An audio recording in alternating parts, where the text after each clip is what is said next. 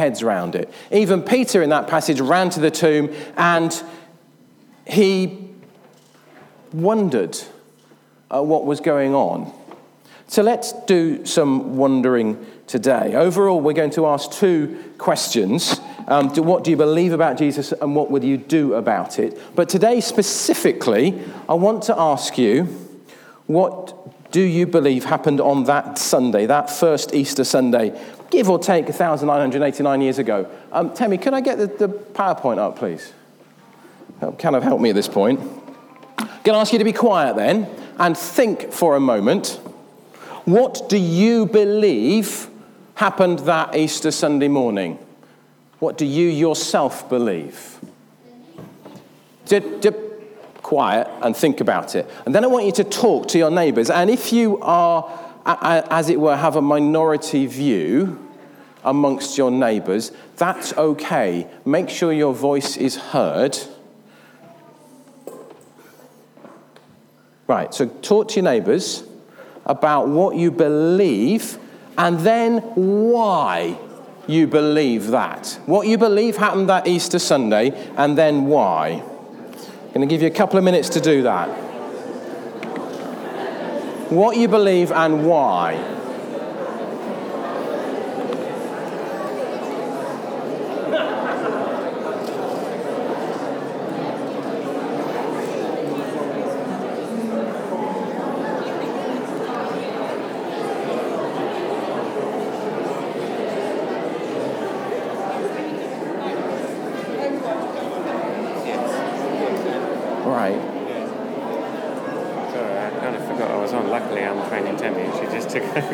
She's on with it, that's fine. I've missed out the three men in the video, okay. So we missed the start of your sermon because we were... That's okay, I've completely forgotten about the video. Okay, we'll go back to the video next. Okay.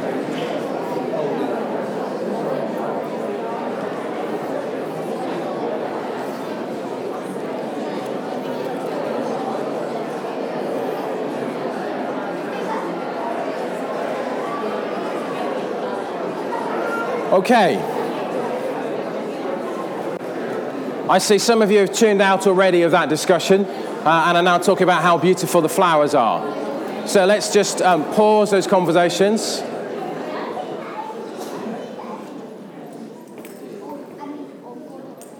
Okay, I'm going to ask for some feedback in a couple of minutes, but I'm told that I jumped the gun in terms of what we were planning to do this morning. So are we just going to stop and watch a video? Which is another way of helping us to think about what happened that Easter Sunday morning. So let's watch not three men and a donkey, is it? Whatever it's called. Three friends. Here it comes. A girl called Miriam was rushing to Jerusalem. Someone special was in trouble. Thud! She crashed into a young boy carrying a big bag of bread. Ouch, my head! Hey, my bread! Cried the boy, who was called Simeon. Are you okay? Why are you carrying so much bread? It's not just any bread. It's crusty, fresh, yummy bread. And it's for someone special. I bet he's not as special as my friend. Yeah, well, my friend is the Miracle Man. Wait, that's who I'm talking about too. I'll never forget the day I met him, said Simeon. Loads of people in my village went to listen to him, tell stories about God. We stayed so long, our bellies grumbled, and I was the only one who had brought any lunch. 2 fresh fish and 5 crusty, warm, yummy loaves of bread. I was just about to eat it when a friend of his asked for them. The Miracle Man prayed, handed out my lunch, and somehow fed 5,000 families. Now everyone calls me Fish Sani Sim, and we all call him the crowd-feeding, storytelling Miracle Man. Well, I was sick, really sick, said Miriam. My dad rushed out to find the Miracle Man, but by the time he'd arrived, I was already gone. Wait, you died? Asked Sim. Yes, but then he brought me back to life. He's the life-giving Miracle Man. Getting close to Jerusalem, they felt something crunchy under their feet. Who's left all these palm leaves on the ground? Asked Miriam. And whose coat is this? Added Sim. They were put there to welcome the special one, said a boy called Tim, tears in his eyes. The Miracle Man rode into town on a donkey, and crowds came to welcome him. Some laid down coats or palm leaves. Some bowed, some danced, and some sang. No way! We've come to find the miracle man, interrupted Sim. I saw him making people better. People who couldn't see, could see. People who couldn't walk suddenly started running, jumping, and skipping. I couldn't help but thank God for the donkey-riding, people-healing miracle man. So why are you so sad? Asked Miriam. Because some people didn't like him. They took him and nailed him on a cross. They pointed and laughed even though he was hurt. Quick! We have to rescue him! Cried Miriam. It's too late. He's gone, said Tim. They all slumped to the ground and just sobbed. The miracle man they had travelled all this way to help was gone forever. Wait, said Miriam. I'm alive again thanks to him. What if God could make him alive again too? Follow me, said Tim. I know where his tomb is. Reaching the tomb, they saw that it was empty. He was gone and they couldn't find his body anywhere. He did it! He's alive again too, shouted Miriam. But how can we be sure? Asked Tim. Wait, the miracle man had some special friends who were fishermen, right? If anyone would know what had happened to Jesus, it would be them. So the three friends journeyed a really long way to the seaside. When they arrived, they saw grown-ups having a barbecue. Smells delicious, said Sim. Look at all the fish they've got. Just then, a grown-up joined their conversation. Do you know why the miracle man died? Because some people thought he was bad? Guessed Tim. He died to forgive all the bad things and all the sad things that were ever done or said. But he can't forgive all the mean people, said Tim. Actually, he died so anyone could be forgiven, no matter how bad the bad things were and how sad the sad things were. But why? Asked Sim. Doesn't seem fair to me. Because he loves you. That's why. My friend Miriam thinks he's alive again. Is he? He's not just alive again, said the grown-up. He's alive again forever. He's the death-beating, life-giving, and fully forgiving miracle man. And he's right here, said Miriam, as the three friends finally realised who the grown-up was. And then they jumped into the arms of Jesus, the storytelling, crowd-feeding, life-giving, people-healing, death-beating, and fully forgiving miracle man.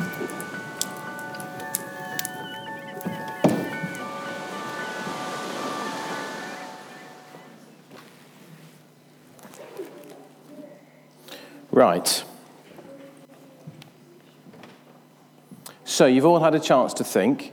You've all had a chance to think about what you believe and why about that first Easter day. So my question is, what do you believe? And then we'll talk about why. Anybody willing to talk to me? Can we just use this? Is that all right, David? Oh, yeah. Who's willing to talk to me then? What do you believe about that first Easter day? Sam.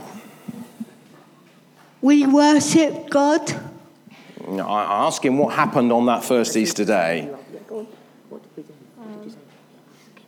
He rose again.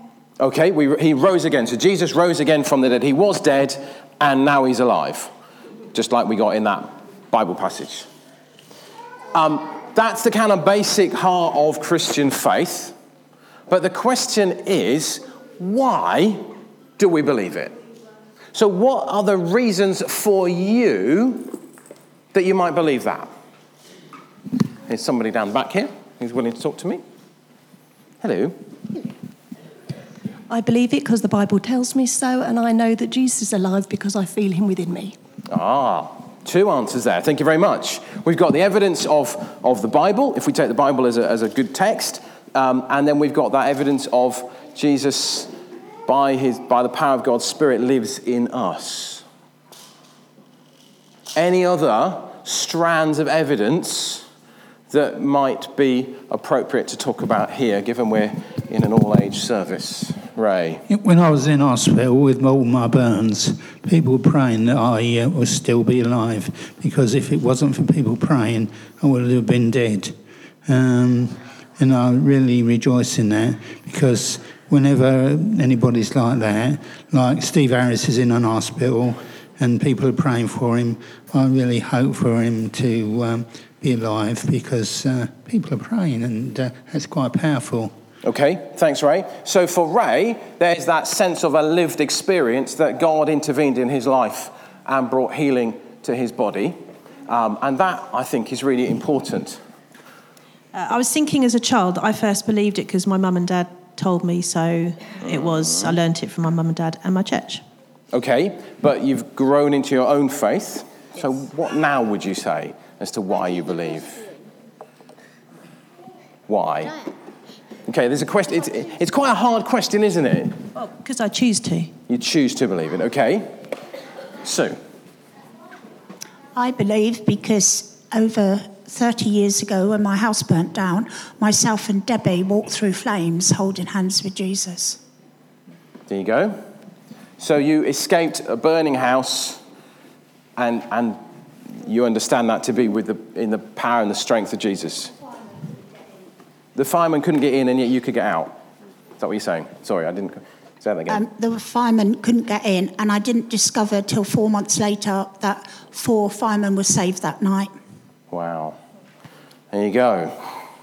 So I would say the same for me, that partly one of the reasons I believe what I believe is because I see the evidence of God at work in this world today and in the lives of individuals. I've talked before about God healing people, and that very clear sense that actually it's possible to believe, not just because there's evidence out there, but there's evidence that I have seen and experienced for myself. But equally, there's evidence out there. Thank you.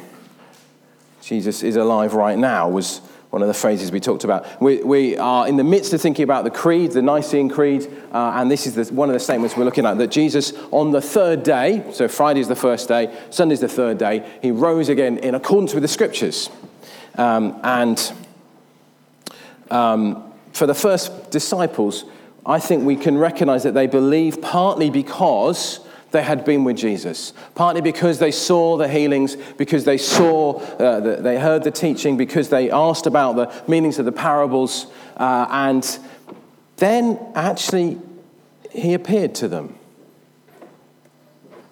We have it that Jesus appeared to over 500 believers, followers of his, in the time after he was raised from the dead. And so for them, experience meant that belief wasn't something that was, as it were, a blind faith. It was something that was very much an experience for them. So it's not just, I think, the testimony of those first believers for us, that is, testimonies of those believers passed down the generations. I want to challenge you and say, what is your lived experience too? What events in your own life would you point to that says, actually, this is something of God intervening in my life?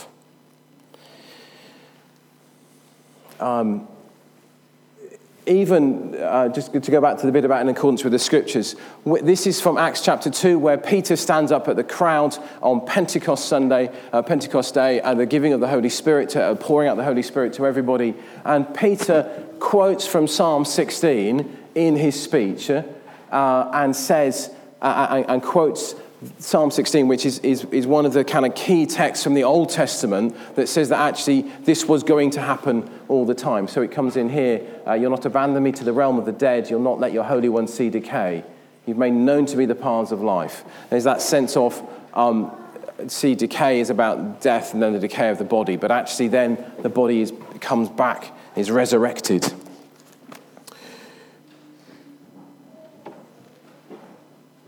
So, in a moment, we're going to look at and say together a creed, a statement of faith, which is a summary from this passage. This is from 1 Corinthians 15, where Paul's writing to the church at Corinth. And many would argue that verses 3 and 4 are pretty much a statement of faith that was formed within a couple of years of the death of Jesus.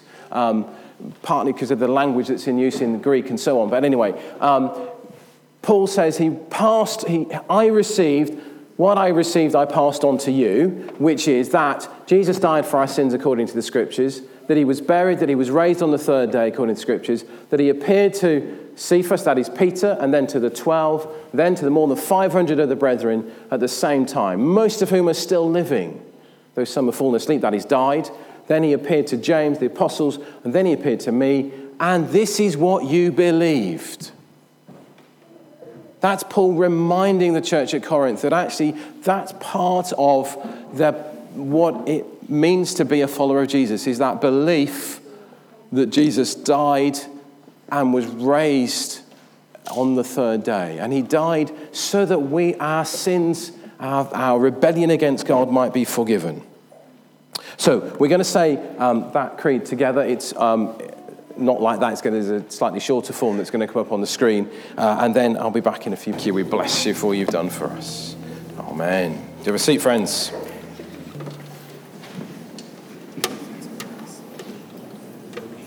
So, just before we said this creed, we had this passage up from 1 Corinthians 15. Now, it says there that Jesus appeared to all sorts of people, including 500 or so, more than 500 of the brethren, of the brothers and sisters at the same time. Can you imagine that? It's like you're in here, twice the size though, and more, and suddenly Jesus pitches up. Just for a moment, imagine what that's like. What would you say to him? How would you react? Does it still happen today, though? Not in quite the same way. The fish-eating, resurrected Jesus appearing in locked rooms in a very physical way, we don't see that happening today, do we? So what happened? Why not? What bit of history am I about to refer us to? The Ascension, thank you very much. The Ascension comes some 40 days after, in church calendar terms at least, 40 days after Easter Day, when we remember that Jesus ascended to heaven, ascension, went back into heaven, and that started a 10-day prayer meeting, and at the end of that we have Pentecost, when God, by his Holy Spirit, the Holy Spirit is poured out on all the believers. So we don't see Jesus today in the same way because he's seated, because he's ascended, gone up. Where did he go to then? Heaven. Thank you. Yes, that'll do. So, what's he doing in heaven? Praying for us, says somebody. Anybody else? Is he praying? Waiting. Is he? What sort of body language is that? Is it interceding? Sitting on a throne. Sitting on a throne, but praying for us. Waiting for him in heaven. Who's waiting for him in heaven? What do you mean by that? God's waiting for us. Jesus is waiting for us. God's waiting for us. Yeah, because you're still on earth, aren't you? You're not in heaven yet.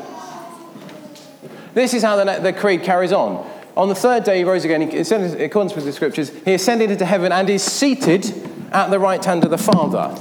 And we're told that Jesus is interceding for us. We get that from Hebrews chapter 7. Because Jesus lives forever, he has a permanent priesthood. This is New Testament Bible stuff. Therefore, he's able to save completely. Alternative version of that completely word is forever. Those who come to God through him, because he always lives to intercede for them, to pray for the blessing of God, the Father, on them, the followers of Jesus. So Jesus is interceding, is praying for you. How's that feel, I wonder? You don't need to answer that out loud, it's okay. So I asked two questions back at the start, but we'll come to those in a minute. Just want to remind us of that. That's our big headline, isn't it? I asked 2 questions. What do you believe about Jesus, and what will you do about it? And sometimes we make belief really quite complicated, don't we? But let's just remind ourselves of this bit of Bible. Romans chapter 10, Paul's writing to the church at Rome and says this: if you declare with your mouth Jesus is Lord, that is, Jesus is the Saviour, the Messiah, the one who came to save us, and I want him to be Lord, as in the most important person in my life. I think that's what that means by that. If you declare with your mouth and believe in your heart that God raised him, that is Jesus, from the dead, you'll be saved. It's that simple, but it's also that profound. If you declare with your mouth that Jesus is Lord and believe in your heart that God raised him from the dead, you will be saved. For it's with your heart that you believe and are justified. It's with your mouth that you profess your faith and are saved. It's with your mouth that you tell others around you that you are a follower of Jesus. So there has to be a question for us in terms of how we live our lives. Are we people who profess outside of church with our mouths, our faith? But the question was, what do you believe about Jesus and what will you do about it? Because actually, if we believe that Jesus was raised from the dead,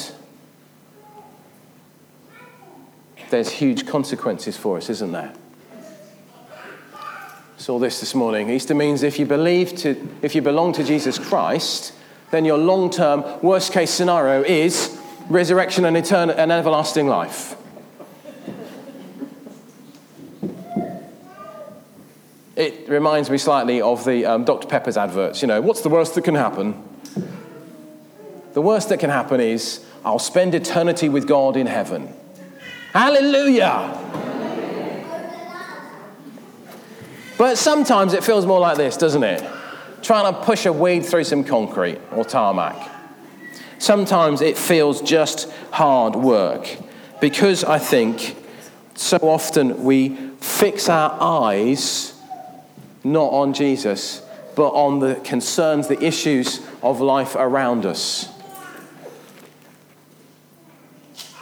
So often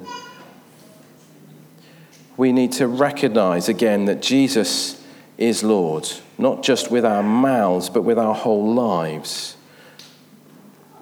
Because we actually have the presence of God by his Spirit in us, the power of God at work in us and through us into the world. And faith makes things possible. But maybe sometimes this is a picture depicting you can just about see the hand of a woman touching the hem of the garment of Jesus, and that's Jesus' foot. This is a reminder of, let me put that over this end, it's a bit lighter over there, isn't it? That's a hand there, touching the robe of Jesus, and that's the foot of Jesus. That's his knee going up there, so Jesus' head up there somewhere. It's a depiction of that woman who, in the midst of the crowd, reached out because she believed that if she were to touch the hem of his garment, she would be healed. She didn't want to make a fuss. She didn't want to be noticed, but she still wanted healing. So maybe we need to just reach out in faith. But equally, maybe we need to develop habits of praise. Psalm 95 has it, "Oh, come, let us sing to the Lord. Let us make a joyful noise to the rock of our salvation." We're called to have the name of Jesus in song, in joyful worship as well. But equally, maybe we need to hear the reassurance of Scripture a bit more. Maybe we need to hear the challenge of other Christians around us, particularly those that have gone before us. I find this a really challenging quote from William Booth, founder of the Salvation Army. "The chief dangers which confront the coming century will be religion without the Holy Ghost, that is the Holy Spirit. Christianity without Christ, forgiveness without repentance, salvation without regeneration. That means changing the way that we live. Politics without God, and heaven without hell.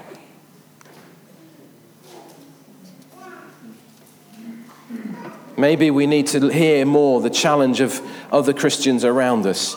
Maybe we need to start with training our brains, with perhaps the renewing of our minds. Paul in Romans, to the church at Rome, said this, therefore, offer your bodies as a living sacrifice in view of God's mercy. Do not conform to the pattern of this world, but be transformed by the renewing of your mind. What do we fill our minds with? Because actually, yes, good mental health is really important. You can't really see that, but that's 10 ways to look after your brain. Talk about your feelings, keep active, eat well, drink sensibly, keep in touch with others, ask for help, take a break, do something you're good at, accept who you are, and care for others. That last one, care for others, we could think of as actually how we treat people is how we show love, not how they treat us.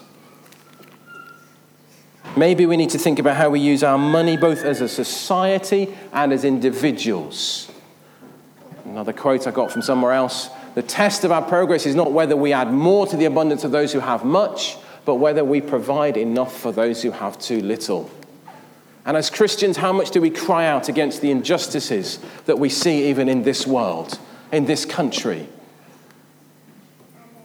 The way austerity economics means that for another year, benefits are frozen. That universal credit means that each person gets less and has to live for over a month without any income, having had weekly income or fortnightly income. Do we, as a society, make right provision for those who have too little? And what about your own spending habits? Every time you spend money, you're casting a vote for the kind of world you want. Are we supporting, by our spending, unfair economics? Because actually all of this follows from our core belief that if you declare with your mouth that Jesus is Lord and believe in your heart, then you're saved. If you believe in your heart that God raised Jesus from the dead, that is, you'll be saved. And actually then we're called to profess our faith, to live out our faith. Because actually we need to remember again that Jesus is indeed alive right now. That's why we can say, Hallelujah, Christ is risen. He is risen indeed. Hallelujah. Oh, go on, let's say that again. Hallelujah, Christ is risen. He is risen indeed. Hallelujah. So let's live it out this day and many days to come, the rest of our lives. Amen. Peter. Thank you, Martin.